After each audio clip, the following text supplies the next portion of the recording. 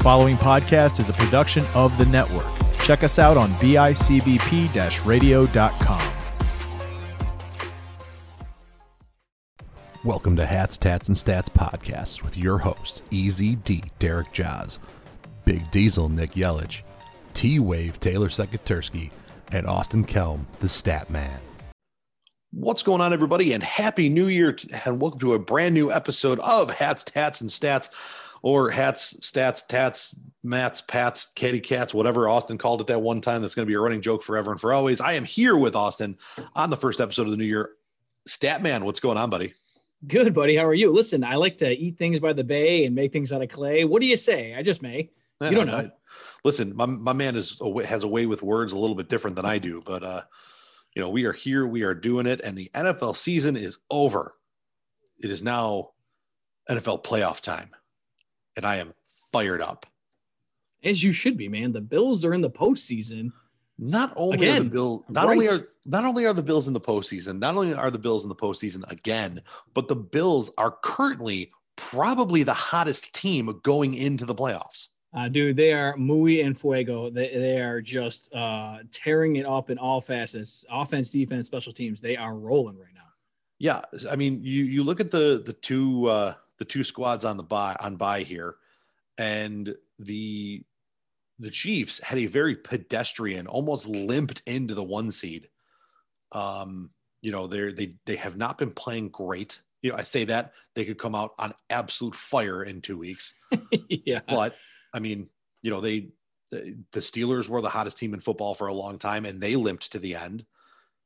The Browns have looked like world beaters 1 week and then looked like they lost to the Jets the next.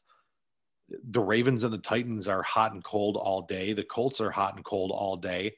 The Rams and the Seahawks are hot and cold all day. The Bucks are hot and cold all day. Washington won the NFC East, and it's all you need to know about them. Like the Saints look like world beaters, but then lose to the Eagles, and the Bears are the Bears with Mitch Trubisky in a playoff game. Who knows what's going to happen? Oh, it's ridiculous. I mean, and simply, all you need to know about the Bills is that, they've won their last 6 games, and then the last 3 games, they beat their opponents by 25 or more points. So not only did they win, they won handedly in those games. I mean, they're the Hail Murray away from 9 in a row. Right. Exactly. Like we're talking about a team that has played incredibly well. And if you look at the games that they faltered this year, you look at the Titans game, they couldn't hard prep for the Titans until 2 days before that game. Mm-hmm. And then you go in after that on a short turnaround to play one of the best teams in football, who was playing as good as they've played all year in back-to-back weeks. So it's not like you're going like, oh, we're low key prepping for the Titans or the Jags. No, we're prepping for two playoff teams back to back. And one of them's the best team in football, for the duration of the season. And we faltered through there, and then the Hail Murray, we are the Hail Murray away from being 14-2. Yep. And you know what's fantastic is watching this team rebound in such a positive way. Because, I think everybody in Buffalo was just deflated and defeated after that 50-yard bomb at the end of that game. I heard a lot of, we'll just call them bandwagon fans, a lot of people jumping off the bandwagon. Oh, it's so Buffalo. It was so typical. That was just, I've been seeing that stuff like that for 25 years. Just a lot of negativity after the game. And I don't think the Bills could have responded any better than they did. Nope. After that, it's been incredible. And I've been saying this for a couple of years now. Since McDermott took over, it feels different, and it felt a little bit different year one, and they overachieved by breaking the drought, making the playoffs. Talk about backdooring into it, and then the next year we took a step back, and a lot of people wanted to jump off the bandwagon there because we made the playoffs the year before. How did we miss them this year? Well, right. Because we shouldn't have made them last year. This was what we kind of expected year one. We are on pace, a little bit better than on pace for year 2, but the entire way it feels different. We never felt out of anything. We never felt completely defeated by anything. And the longer these guys have been at the helm, the more true that's become, is it just doesn't feel like the same old Bills, because they're not. You know, the same old Bills would have had that, you know, would have had that rough patch there where we get handed a bad loss. And that's what that was. That was a bad loss to the Titans. And then we come back and we lose, not handily, but we did not play well against the Chiefs, and you're missing a couple players in there, here and there, whatever. Every team's dealt with it. Every team has to deal with it. The same old Bills, that would have been the end of the season. Those back-to-back L's would have put us on a downward spiral to crash and burn. And what happened? We came out and we won. And we won. And we should have won had it not been for Hail Mary. And then we won and we won and we won and we won and we won. Then we dominated. And the last game of the year, a little bit of a pedestrian start, which, watching the start of week 17, it was a very bland, very boring, very vanilla offense. Then we decided, okay, we wanted to get our starters in a rhythm. This isn't the rhythm we wanted. Let's open up the playbook a hair. Let's open this up. We did. And we took a solid lead into the locker room because our defense was smothering. And then we turn around and our backups come out, and Matt Barkley looks like a world beater against the Dolphins' vaunted defense. And for a team that is not always, obviously nobody's known for their backups, but I mean, I didn't have a lot of faith. I'm being totally honest. I thought Barkley was going to come in, and I was like, oh boy, I won't hold my breath here. You know what I mean? If that makes me a naysayer, I guess it does, but I was not, when we pulled the starters, I did not know how that was going to go. But like you said, they came out and everybody did well, and the Dolphins did not look like a playoff team in that game. No, they struggled on every aspect of the ball, and I get why they're not there. You know what I mean? I understand. I mean, and we're talking about a team, and we talked about it a little bit last week when we had our super show with the Yelich boys and Taylor, and that one may have gotten a little muddled. The conversation got a little distracting at times, but that's never happened on the show. No. But we've talked about it from I've been screaming it since Tua took over, and they've been people have been trying to crown him the best quarterback in the AFC East.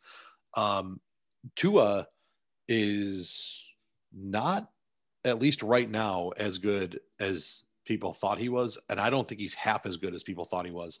He was very, very susceptible, and the fact that they had to lean on him for an entire game because Fitzmagic was out with the COVID, showed you who he was. I mean, you took the safety net out, and the dude couldn't get it done. And when he had to make throws, it wasn't just, our defense had 4 turnovers and 9 sacks in a game, and our special teams was keeping us short fields and advantageous starting points. And we can just they're not scoring, so we can chip and take what we need. Well, guess what? You're not chipping against this defense, and we're going to make you try to make plays. And, Tua turned the ball over, turned into the starting quarterback over there. You know what, though? And I think, as much as I hope that he's not good, because you share a division with Buffalo and he can suck for the next 5 years and then they go and look for the next guy. But realistically, I think he played like a rookie quarterback. I think we set the bar so high nowadays that you need to come out and be like Justin Herbert. You need to come out and be like Joe Burrow. If you're not good from the get-go when you went to the NFL, then you're a waste of time. And I just don't think that's the right process for that. I mean, look at Josh Allen. If we based everything off of year one, we would have moved on already. And thank God we didn't do that. You know what I mean? So I think I wouldn't put too much stock into his first year when everybody thought they were going to be rebuilding and they would have a top 5 pick, which ironically they do, but it's the Texans that they have. But they should have 2 top 5 picks, which I'm very happy that they don't. We did not need that in the division. But yeah, that they performed well outside what anybody expected. And I think he did what you would expect a rookie quarterback to do. Yeah. And I believe, I mean, just looking through his stats here, and this will be the last thing we say about things in the past, because we said we weren't going to talk about this. But you ever forget? Happened to me.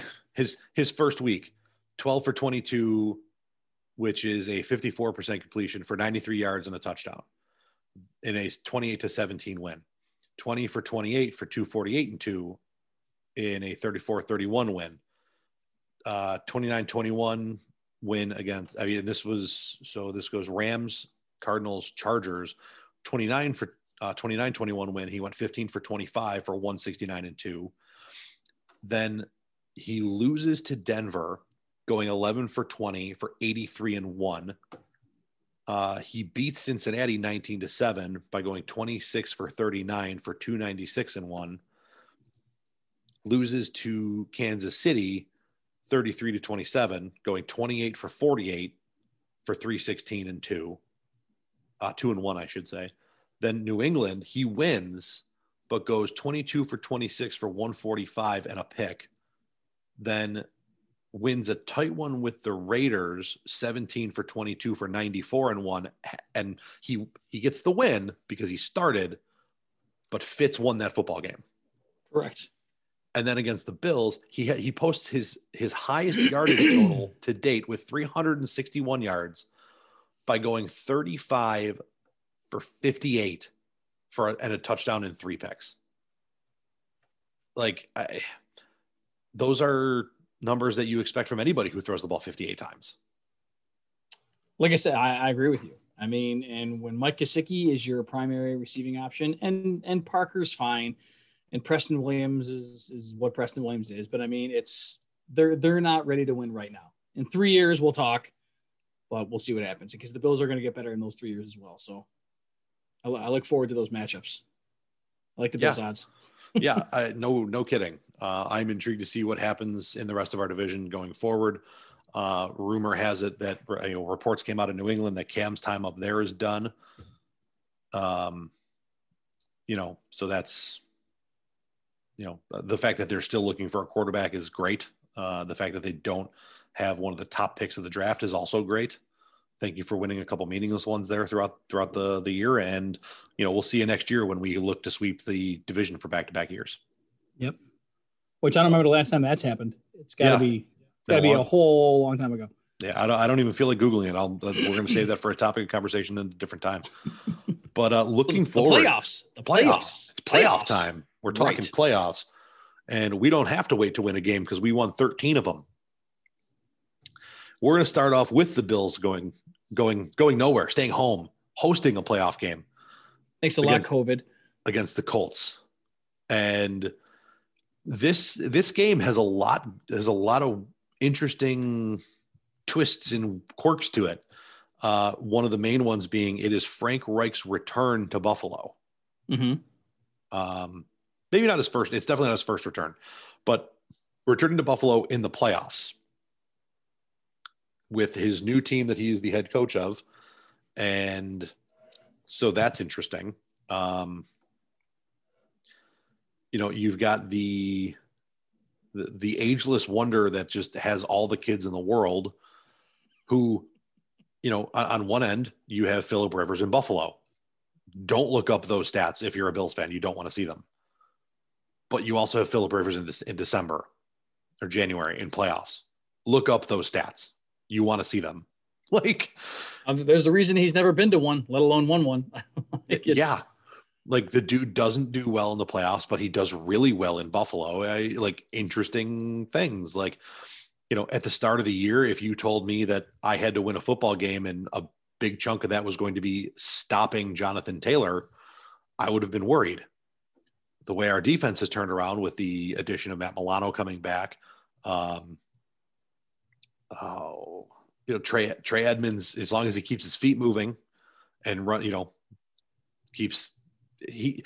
Edmonds likes to stop his feet and at the same time over pursue, which is the weirdest problem in the planet because you get beat by stopping your feet, but somehow you're too deep on the play. I don't understand how you work it, but it seems like it defies physics, but we're not sure. And then the turnaround of AJ Klein this year has been incredible. Yeah, you know what? So, we say the turnaround, and so he's been all over. He's been running. He's more comfortable in the defense. He's been flying. I I'm not super happy. I'm me personally, I'm not a big fan of our linebacker core outside of Matt Milano. I think Milano is as a playmaker. He is all over the field. He forces fumbles, gets interceptions. He's maybe one of the best, if not the best, coverage linebacker in football. I think he's very, very underrated as a player. And we're left with Edmonds and Klein. And to be honest, I'm not a fan of either one of those guys. They remind me a lot of – so Klein reminds me a lot of Paul Posluszny. You know, a guy who was here many years, a couple decades ago, and was from linebacker U, and he had no neck, and he was just this huge guy, the thumping linebacker. But Posluszny was terrible in coverage, and he would allow a catch and then make a tackle. So, you know, people go, well, he had 157 tackles in a season. Well, yeah, because he allowed 70 catches and then tackled the guy immediately after. You know what I mean? So to look at that, I don't know. And the difference there is Paul Posluszny was a middle linebacker, and he did get a lot of tackles by, you know, plugging the hole and defaulting to your position, right? You know, so at the start of what the Bills were doing with AJ Klein is Milano's backup. Right. Now they realized he wasn't good in coverage. And they stopped having him do that. And they started. So if you notice, if you go back through and look, what they started doing was running the same defensive scheme that Edmonds and Milano ran together, which made Edmonds look good and Milano look good because it's one of Milano's strengths. Milano is also an underrated pass rusher, if you haven't noticed, since he's been back. Right. But like they started with Klein in coverage and Edmonds, you know, being a run stopper and plugging the hole and being a middle linebacker, the middle linebacker you expect. And then they realized that Klein, like that's a disadvantage for us. So they started letting Klein rush more and Edmonds cover more, and Edmonds is better in coverage than Klein is. He's far more athletic. Yes. And they used that athletic ability to put both of them in a better spot to succeed. Now that you have Milano back, and Klein has kind of come into his own, you can see any combination of Edmonds and Milano in coverage, or Edmonds in coverage and Milano and Klein rushing. And Klein has kind of developed into that Lorenzo Alexander position that we didn't have at the start of the year. And with Milano being back, you know, the other part of, you know, Tremaine Edmonds is he played most of this season injured. Middle linebacker cannot be an easy position to play with a bum shoulder. It can't be. No, for sure. And, you know, the other part of it is we lost our main two run stuffers in Star Lotulelei opting out and Jordan Phillips going to Arizona. So when you lose the two biggest bodies you have up the middle, you know, when did our defense start to turn around? When we realized that Justin Zimmer could play solid against the run, when Harrison Phillips came back and was actually full tilt healthy from his ACL injury last year. You know, Ed Oliver's been playing hungry. Like, you know, the middle of our defense has shored up, which has made our linebacking core look better. Our linebacking core with, you know, this is a testament to our coaching and our schemes, has figured out how to use the guys we have in the best possible way. And our defense has looked a lot better. I'll be honest with you. I like Edmonds. I really do. A healthy Edmonds, again, he keeps his feet moving. We're going to be in good shape. You know, AJ Klein rushing the passer and helping in run support, I'm all for it. You know, these guys have done fantastic. And I was one of the biggest AJ Klein, you know, critics early on, you know, but I'm also the guy that sits there and people say, you know, I was arguing back and forth with a coworker of mine about it. And he's like, you know, we should cut AJ Klein. For who? Like, don't tell me what you think we should do without having an answer, because if there's no solution, right. Exactly. Like, so what was the answer? Like, there's nobody better out there right now that we're going to get without selling the farm, which, if you haven't noticed, that's not our MO. You know, there's nobody out that we're going to go get that's going to fill that spot. So the answer is find a way to make that guy useful. And if you look at the way we're running our defense, our backups went in the other day and they looked like monsters. Like, we figured something out with the personnel we have that works. So I'm all for it. I mean, would it be nice to have, Butker and Darius Leonard? Sure. But I'm good with where we're at because it's been working. Like, I was saying, and it's one of my favorite lines from the movie Miracle. Is he goes, there's a lot of good hockey players out there you haven't selected. He goes, and I'm not looking for the best ones. He goes, I'm looking for the right ones. And that really speaks volumes about what we have. I think we have a lot of the right players at the right time. And that line itself sounds like something Sean McDermott. I can see it coming out of Sean's face. Yeah, like right. That's his MO. I don't want the best guys. I want the right guys. Like, again, every time a big free agent hits the market, why didn't we go get Yannick Ngakoue or Ngoku or however the hell you say his last name? No, you had it right. Because trust your gut. Yeah, because McDermott doesn't want a dude that fights his own teammates after games. Right. That's not his style. Josh Norman, 5 years ago, doesn't fit this team. Josh Norman now is one of the dudes. Like, it's about the right people in the right places. And you can look all over the place. Like, on paper last year, the Browns should have been world beaters, but they had a lot of really good players, but they didn't necessarily have the right players, or they didn't have the right coach in place to hone those guys into a conglomerate ball of cohesive playing.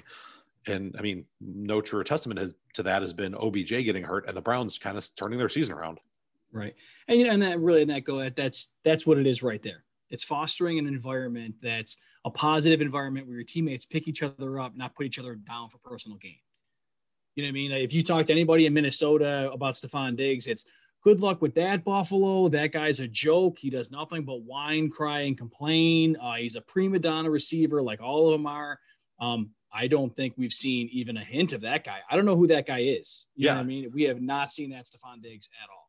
Early, and even so much so early in the year, it was one of the early games. Like, Allen was trying to feed him the ball, and he came off after one of our league leading low average punts, and looked at, like, got on the phone to Dable and said, here's how we can get Beasley and Brown involved.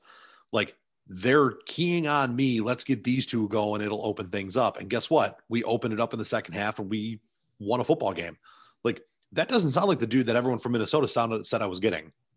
What's funny is Dable had a post-game press conference, and it's one of my favorite stories about this Bills team was that happened, that Diggs got on the little telephone and called Dable and said, hey, listen, like, we're forcing me the ball, like, get these guys the ball. And then the second half, we started throwing to Beasley and Brown more. And then towards the middle of the fourth quarter, when we were in a close game, Beasley called Dable and goes, what do you feed me the ball for? We need to find ways to get Stephon Diggs the ball. Like, so I just found that funny that Dable got 2 separate phone calls from 2 different wide receivers saying that you need to give the other guy the ball at different times in the game, which I think is just awesome. Yeah. And just look at the banner after the game on week 17, which if you don't follow the Bills on social media or you haven't seen it, after every win, there's a player or 2 or 5 or 12 that hold a banner up for a picture for social media. And the last one from week 17 is who has more fun than the Buffalo Bills. And if you watch these dudes, this is what I think, what makes us one of the most dangerous teams in the playoffs and one of the hottest teams in football right now is these dudes love to play. They love to play with and for each other. And, for years we heard, it's about the culture, it's about the process. And so much so that local media around here, the guys on GR, Show Up in the Bulldog, those guys, like, oh, all McDermott does is talk about the process and sit there and clap. And at some point, blah, blah, blah, you need talent, blah, blah, blah. Like, no, man, you need the right culture first. And guess what? We got the right culture. We got the right dudes in place. And, guess what? Now we got some pretty talented players on the team.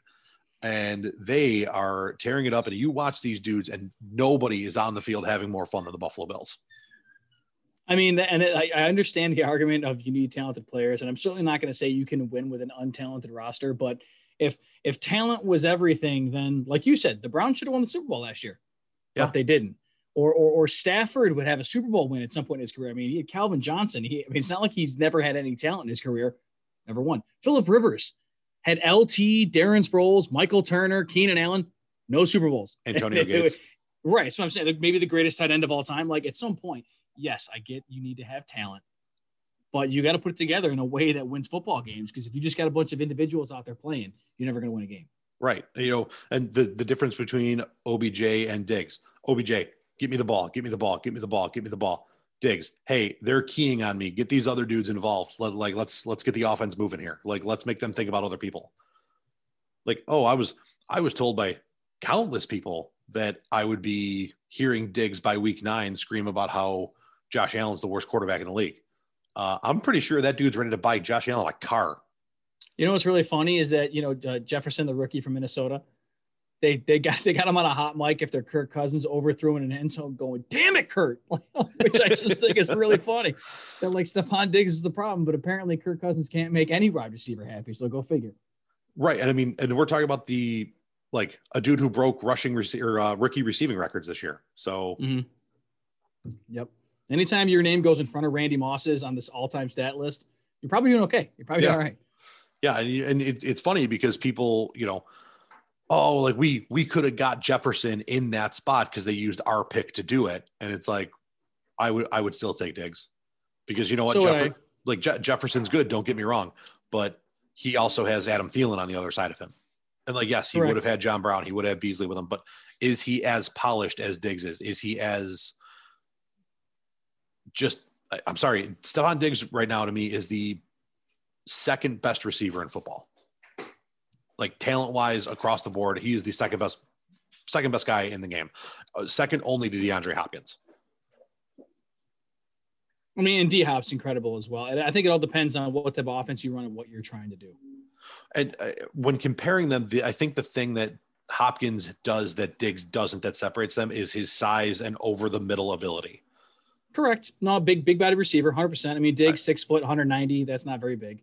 And Hopkins also has those size, 6XL gloves that he has to wear because his hands are gigantic. Believe me, I saw the Aaron Murray play, Hail Murray play 300 times. So yeah, I mean, right, we all know.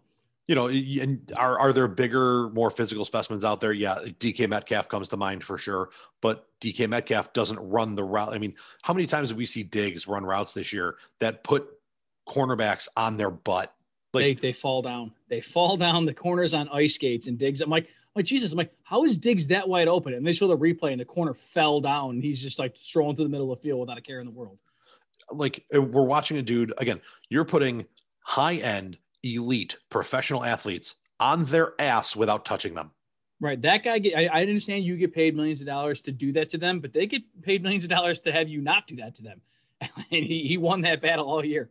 Yeah, to the point, you'd see him look at a corner and smirk at him and laugh, and the dude got one play on him early, and he looked at him and gave him the no finger, and the next play, guess what? You're on your ass because okay, I got to run a little bit better route this time, I guess.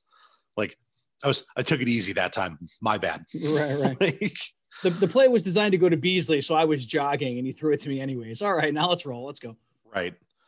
So, and don't get it twisted. The Colts are a good football team. They have obviously a dynamic 1-2 punch on the ground with Taylor and Nyheim Hines.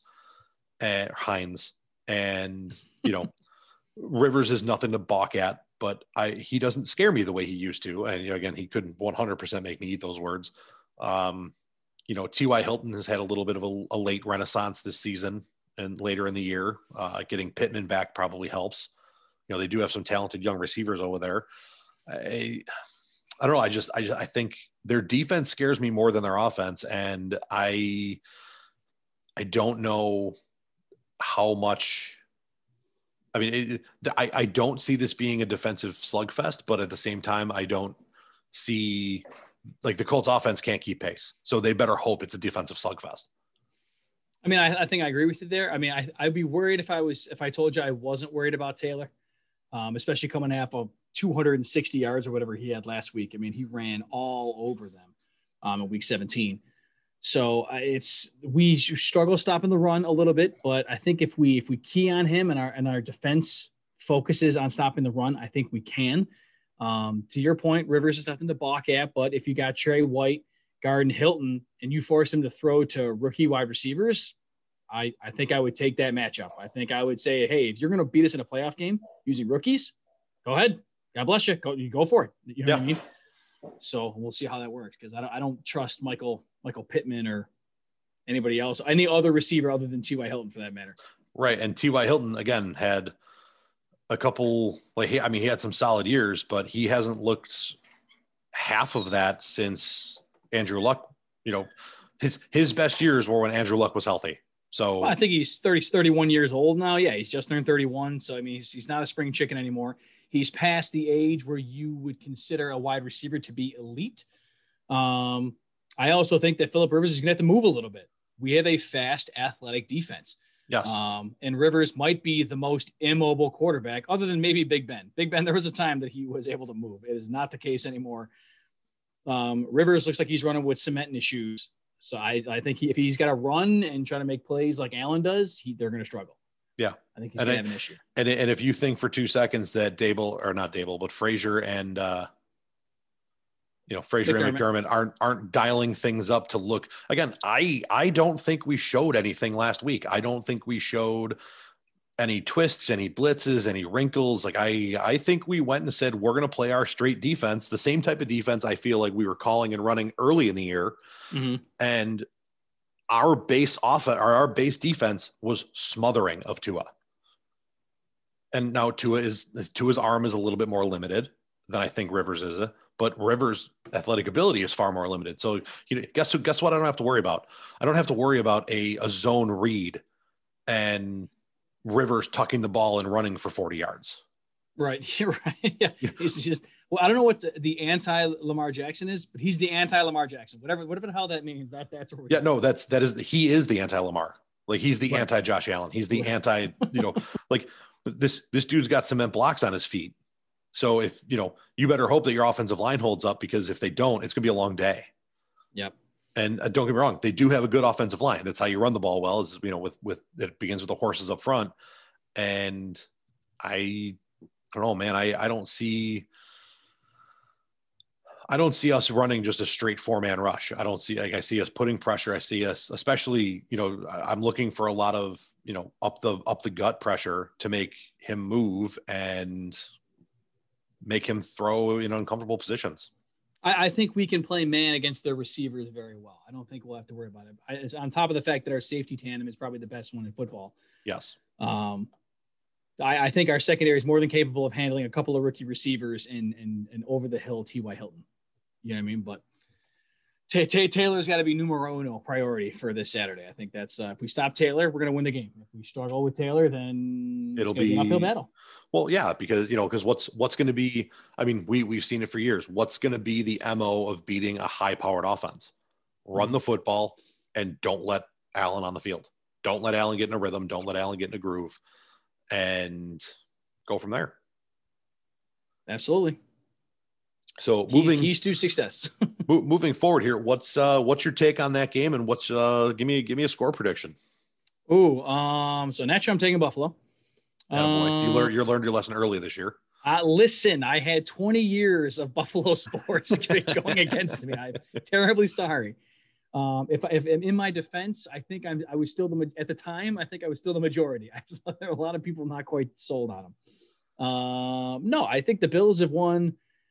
Going back most of the games this year, they've won by 10 points or more. And a couple, like you said, those last couple of games, they won by 25, 29 points. I'm going to say 27-17. I'm going to say they win by 10 again. I'm taking the 17 that you got there, and I'm digging that. I'm going 34 though. I don't think they're holding our offense back. They got one more. Okay. Yeah. I think they tack one more on there and go up one. I'll consider that a win. That's fine. Either one of those things, I'm good. Yeah. Moving on to the 4:00 game, we got the Rams heading to Seattle. Which would be interesting, because I hear that Mr. Goff still might not play after that thumb surgery he had. Ooh, that's definitely a tough one when you have a business accountant running your offense. Yeah. The Wolf of Wall Street there. Yeah. That right there tells me that the Seahawks are winning that football game. Considering they just beat them. I think with Jared Goff, they just beat them. It's just one of those things. And that's just one of those things that they have. the Rams have weapons. The Rams have, but the offense runs through your quarterback, and when you don't have the quarterback you do have when he's healthy is middle of the pack. The quarterback you have currently is a backup, and that automatically puts you behind the eight ball. And the Seahawks defensively have been playing better than they were when the Bills played them. Jamal Adams is having a nice little year in the secondary over there as a pass rusher somehow. Listen, set a record for safeties and sacks. That's pretty legit. Yeah, and I mean that's literally you saw him. I believe they said it was the Bills game. They said he went to the sideline, looked at his coach, and said, like, keep blitzing me. That's our shot. And they did, and it worked, but not well enough. So I think the Seahawks take that one, and I don't necessarily think that one's going to be very close. If it is, it's because that Rams defense plays like they can. Right, out of their mind. Right. So 100%. You know who I think could be an X factor in that game? Among all, everybody wants to talk about Russ and DK, whatever. Chris Carson. I think if they can get their running game going, I think they got a legitimate shot there. Yeah, because I mean that's you talk about the Rams and their strengths. It is that defense right now, and again, how do you take a strong secondary out of the game? Run the football. How do you take a dominant pass rusher out of the game? Run the football. Yeah, and this is why every year we talk about it. You talk about the team like the Titans who run the football, play good defense, and they made an AFC championship run last year. So that's definitely a something to be taken note of. Absolutely, that's the matchup to watch. So then in the nightcap, again, we talked about this before we recorded. This is the dumbest scheduling I've ever seen. Don't even get me started on the prime time nonsense of Tom Brady. This is ridiculous. Like, why do I want to see the 6-win or 7-win Washington football team? 7-9, yeah. Yeah, the 7-9 football team hosting the Bucs, who do we know what happened to Mike Evans yet? Is he done? It didn't look good. I don't think so. No, well, you know what? And I saw that when it happened. I hear that he hyperextended his knee a little bit, but he didn't tear anything. That's what I heard, that he might be okay. It's going to be how he progresses this week through practice, but I don't think it required surgery or anything. I think it's just listed as questionable.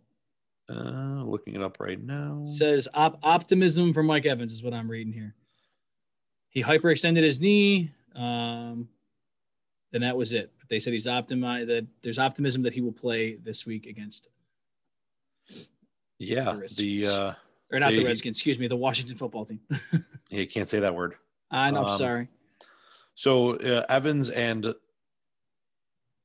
cornerback Carlton Davis were limited in a walkthrough.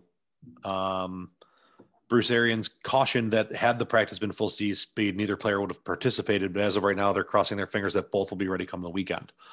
So not severe. The fact that he's walking around practice means he's feeling okay. It's just not great. Yeah. Which means you shouldn't necessarily need him this weekend. But do you want to go into a do or die without him? Probably not. Antonio Brown seemed to pick up the slack just fine last week. The dude sure did, didn't he? Just rolling last week. Like, there's the Antonio of old.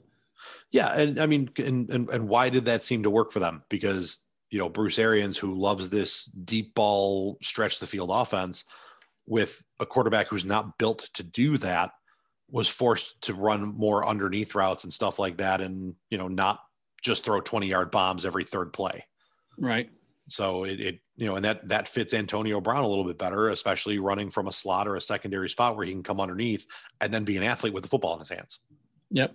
Well, Antonio Brown reminds me a lot of Stephon Diggs, that they are premier elite route runners in this league, and they put defenders on ice skates, and they have an understanding of the defense and how to get open.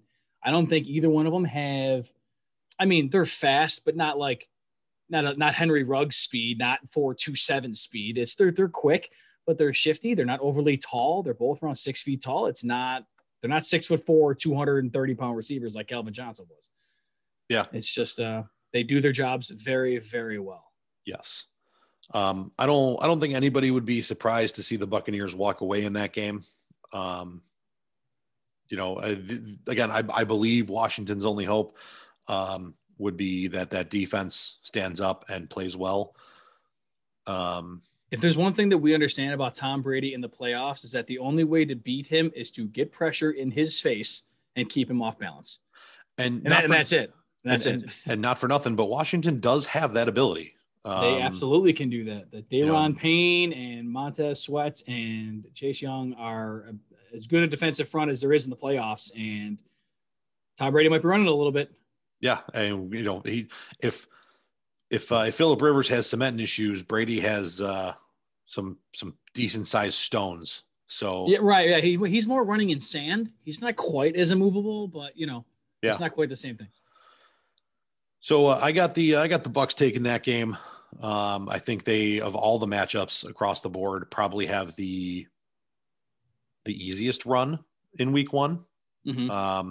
The Seahawks are in contention with that, with the Rams not having their starting quarterback, but beggars can't be choosers because that defense is still pretty stout. I think the Bucks, I don't think the football team's offense is good enough to run with the Bucks. And I think the Bucks offense is high powered enough to subdue a good defense. The only X factor there could be potentially weather. Correct. Yeah. Washington, might get some snow there. You might get a scoop and score or some sloppy play. So that'll definitely be a deciding factor. Yeah. I think on paper, I think the Bucks take that one personally. No, I'm with you. As much as I think that Washington does have a chance to win, if I'm a betting man, I'm still going for the Bucks. Yeah, I have a hard time picking a team that was under 500 in the playoffs. So I absolutely agree. Listen, unless you're going to get something ridiculous, like, Gibson's going to be the new Marshawn Lynch and do this ridiculous 80-yard record earth-breaking run at the end of the game to win. Yeah, I firmly and honestly believe that if we were able to have a full capacity stadium this weekend, that, and there was a Richter scale nearby, because that's the other part of it. Like, ooh, your crowd registered on a Richter scale. Your stadium's also designed to reverberate noise. So right, they did that on purpose. But nobody else has picked up on a Richter scale again because there's one nearby. That's not our fault. Like, right.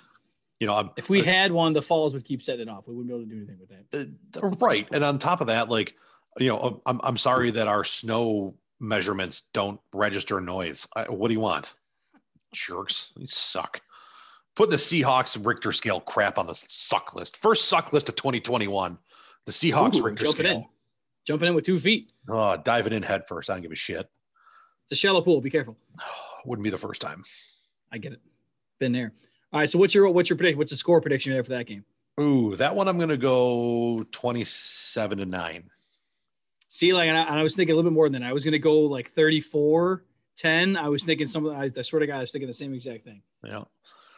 The first game on Sunday should be interesting because this is the Ravens at the Titans. I mean, the Ravens look really good against bad football teams. The Titans look really good against good football teams and not so good against average football teams. I don't really know what's going on with either one of these squads.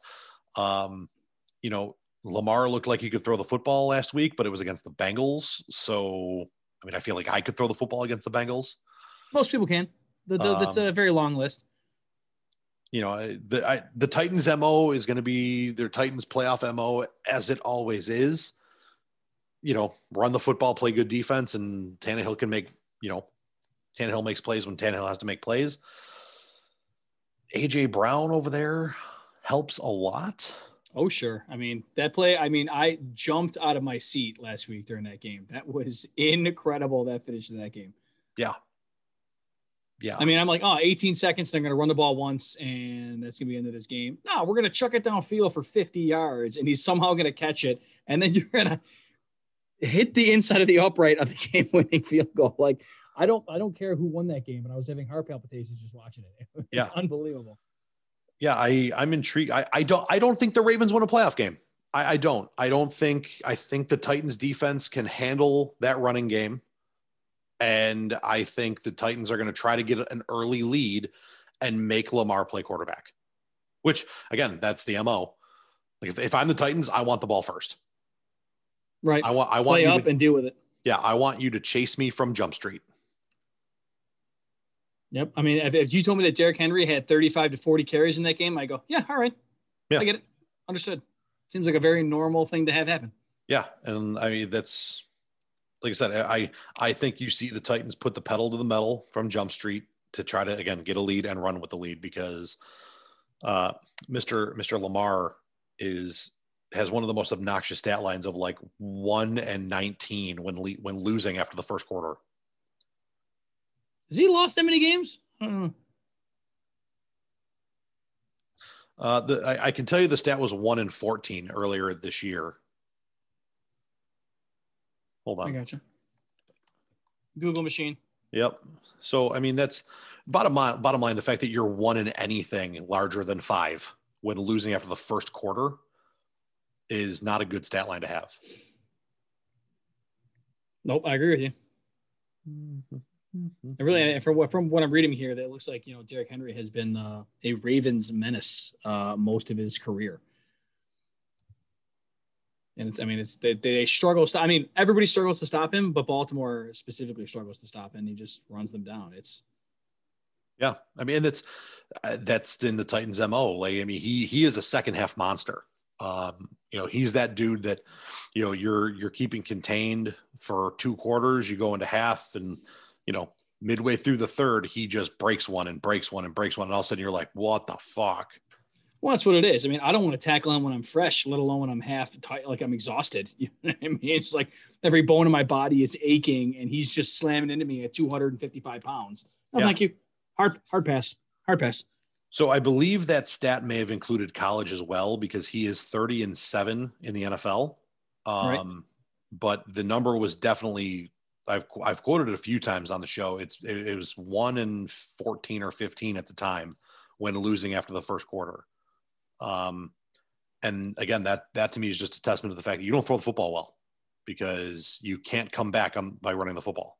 Unless you're breaking monster runs on every 4-play drive, 68 yards, all on the ground.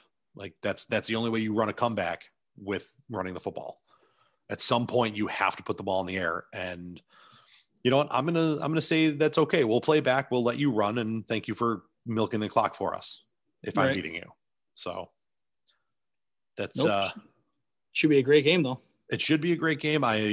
I don't think the Ravens can win a football game right now. And I see Lamar going 0 for 3 in the playoffs.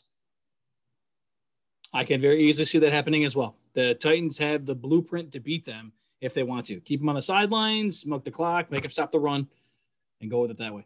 And I've said it a few times on the show, when your off-season acquisitions and your trade line acquisitions are to boost your already stout defense, you're telling me that I need to stop other people. Not that I can score enough. Like we're good. We can score points. Like, let's get another weapon to score more points. Like, your answer is I need you not to score if I want to win. And right. that to me speaks volumes of your view of your offense with the currently reigning MVP. Yep, it'll be interesting to see for sure. Because I'm with you on that one. I don't think he throws the ball particularly well. He gets in the red zone and they do some sort of read option RPO, end around jet sweep, every trick play in the book, and somebody blows a coverage. And most of his touchdown passes are not highly contested backdoor accurate throw things. It's somebody forgot to cover Mark Andrew on that fake run and he was wide open. Yeah. You know what I mean? And that to me is not going to fly, because every team you see in the playoffs is going to have a halfway decent defense. Yeah. And that I think is like the biggest testament to why he's currently 0-2 is, you look at his games last year, his best statistical games he hasn't had a good stat game against a good defense his entire career.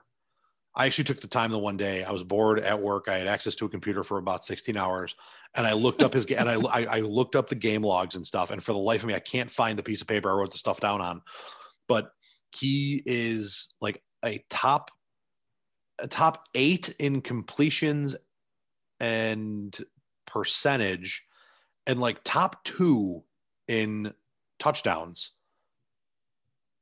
and yardage against teams under like 16 and down defensively. And he's like 29 against anybody 15 and up.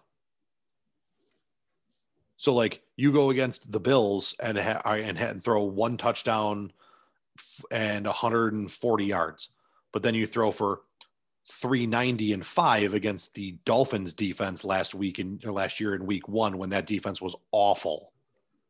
What's ironic is that the quarterback on the other side of that pairing in this game, people had the same knock on Tannehill last year. Yeah, he won he won the wild card game by going 11 for 16 for 91 yards. Oh, good. I'm glad you could turn around and hand the ball to Derrick Henry over and over and over. Like people go, you'll never win with Tannehill. He can't pass the ball. And now he's got 30 touchdown passes this year. He's doing just fine. Yeah, and I mean, but that's a testament to a dude. I mean, I don't think he was done any justice in Miami with, the offenses he went through up there, like the lack of weaponry he had up there.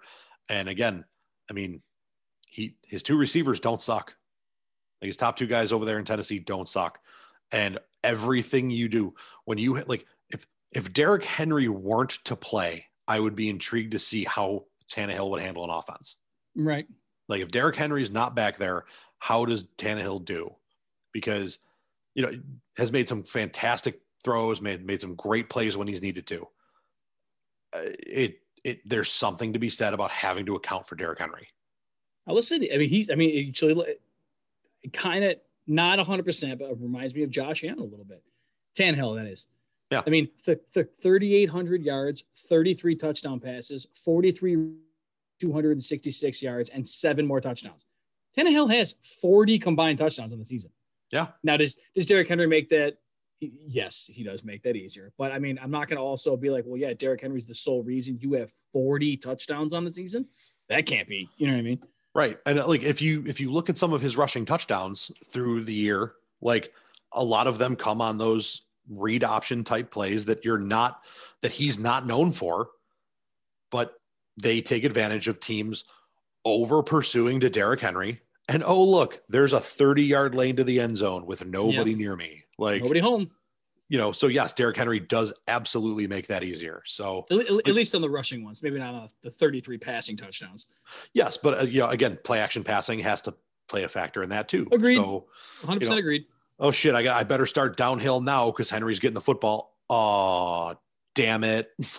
I listen. I mean, make no mistake. The Ravens are sitting around right now in their quarterback rooms and they're all their individual rooms going, how do we stop Derrick Henry? No one's talking about how do we slow down Tannehill. He's going to Nope. That's not, nobody's saying that at all.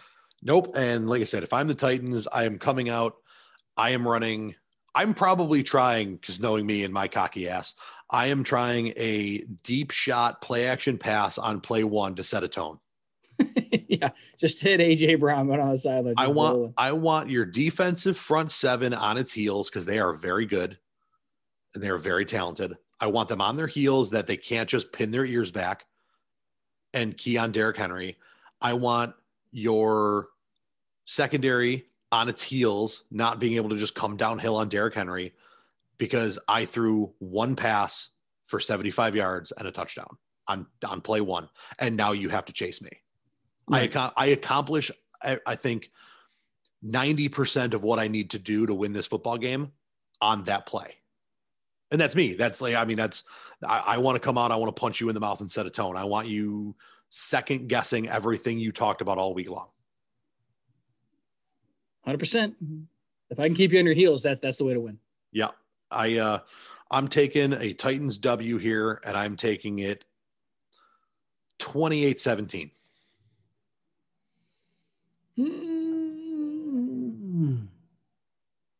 I think this game could get ridiculous.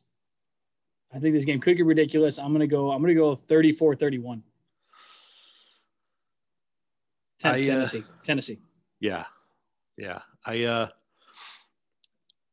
I'm definitely excited for this one. Just because I think of all the games we've talked about, other than the Bills game, I think that would be the one I'd be most excited to watch. I see. I'm torn between that one and the Sunday night cap, but we're going to move on to the 4:00 game here on Sunday, the Saints and the Bears. I think the Saints absolutely torch the Bears. I think the Bears defense is the only shot they have. The Saints defense has very quietly played really well this year. Fantastically. Yep. And I don't think Mitch Trubisky Again, so what? The Bears option here is to play really, really stout defense and stuff the ball to Montgomery. I mean, that's part of it. I mean, there's a roadmap there.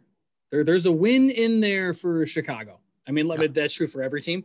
But like you said, I don't see that as a high likelihood of something that happens. I think that it could be a defensive slugfest, but eventually Taysom Hill, somebody's going to break that play and just take off, and it's going to be off your road. Yeah, I'm putting this one on the blowout board. I'm going to text everybody after we hang up with this or sometime tomorrow and tell me to give me a lock of the week with a score. I'm going 43-13 Saints.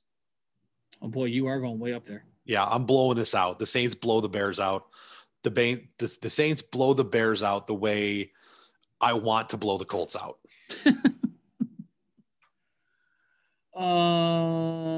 Yeah, no, I could see that happening. I think that's probably more likely to happen than not. If you told me that it was, I don't know, 38-21, I would also say that's legit that the Bears scored at least a little bit. Allen Robinson got loose and scored. You know what I mean? That's a scum time touchdown. You're maybe you don't have your starters in the whole game because it's over. And right. Mitch Trubisky's playing for his life. I don't know, maybe Big Dick Nick comes in and puts a drive together at the end of the game. Yeah, right, exactly. I don't think this one's close. I think the Saints roll, and let's move on because this is the one I want to talk about.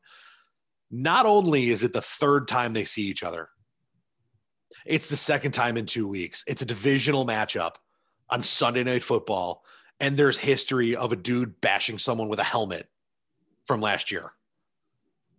I mean, they did just play each other, and nothing really came of it. But right, but the Steelers were sitting people. No, for sure. And the Browns had to fight to win that one. I was just gonna say they only won by 2 points.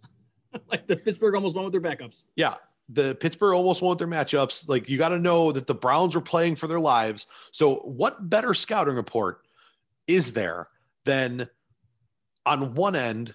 You have the Steelers who got to watch an entire football game against me when you had to win to play tomorrow.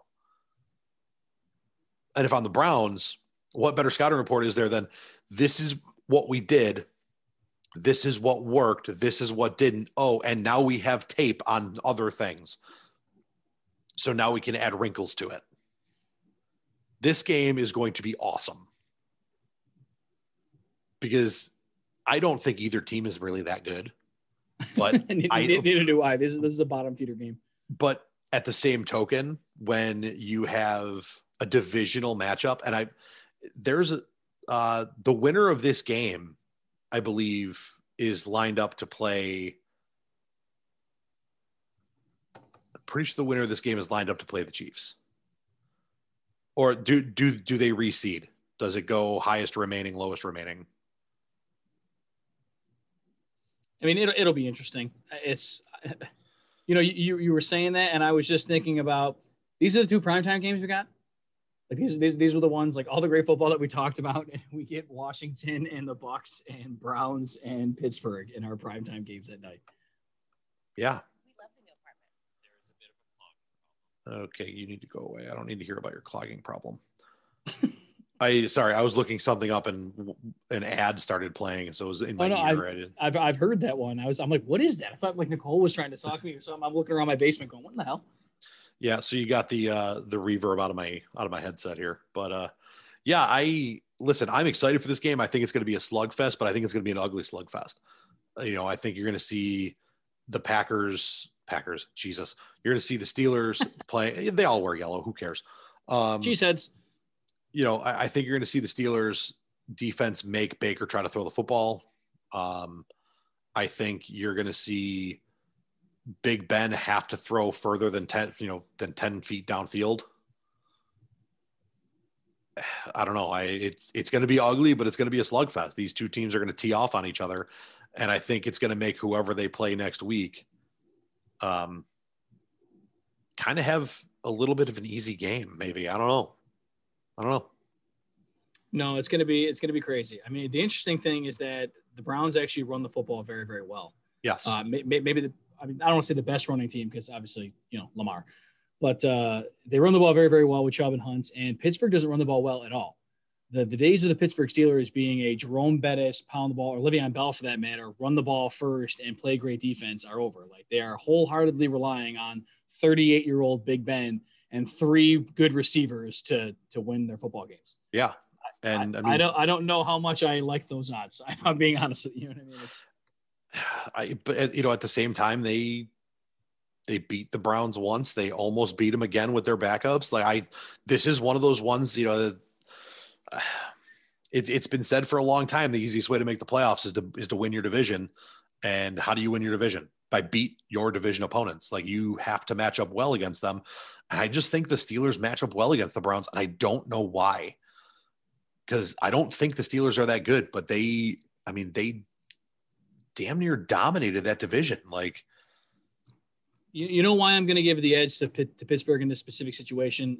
Honestly, it has nothing to do with what's on the field, but what's off the field. I think Mike Tomlin has the experience as far as the coaching staff goes that he will have them well prepared. Ben Roethlisberger has been there many times before, but that experience is going to be what helps them win this game, not necessarily talent.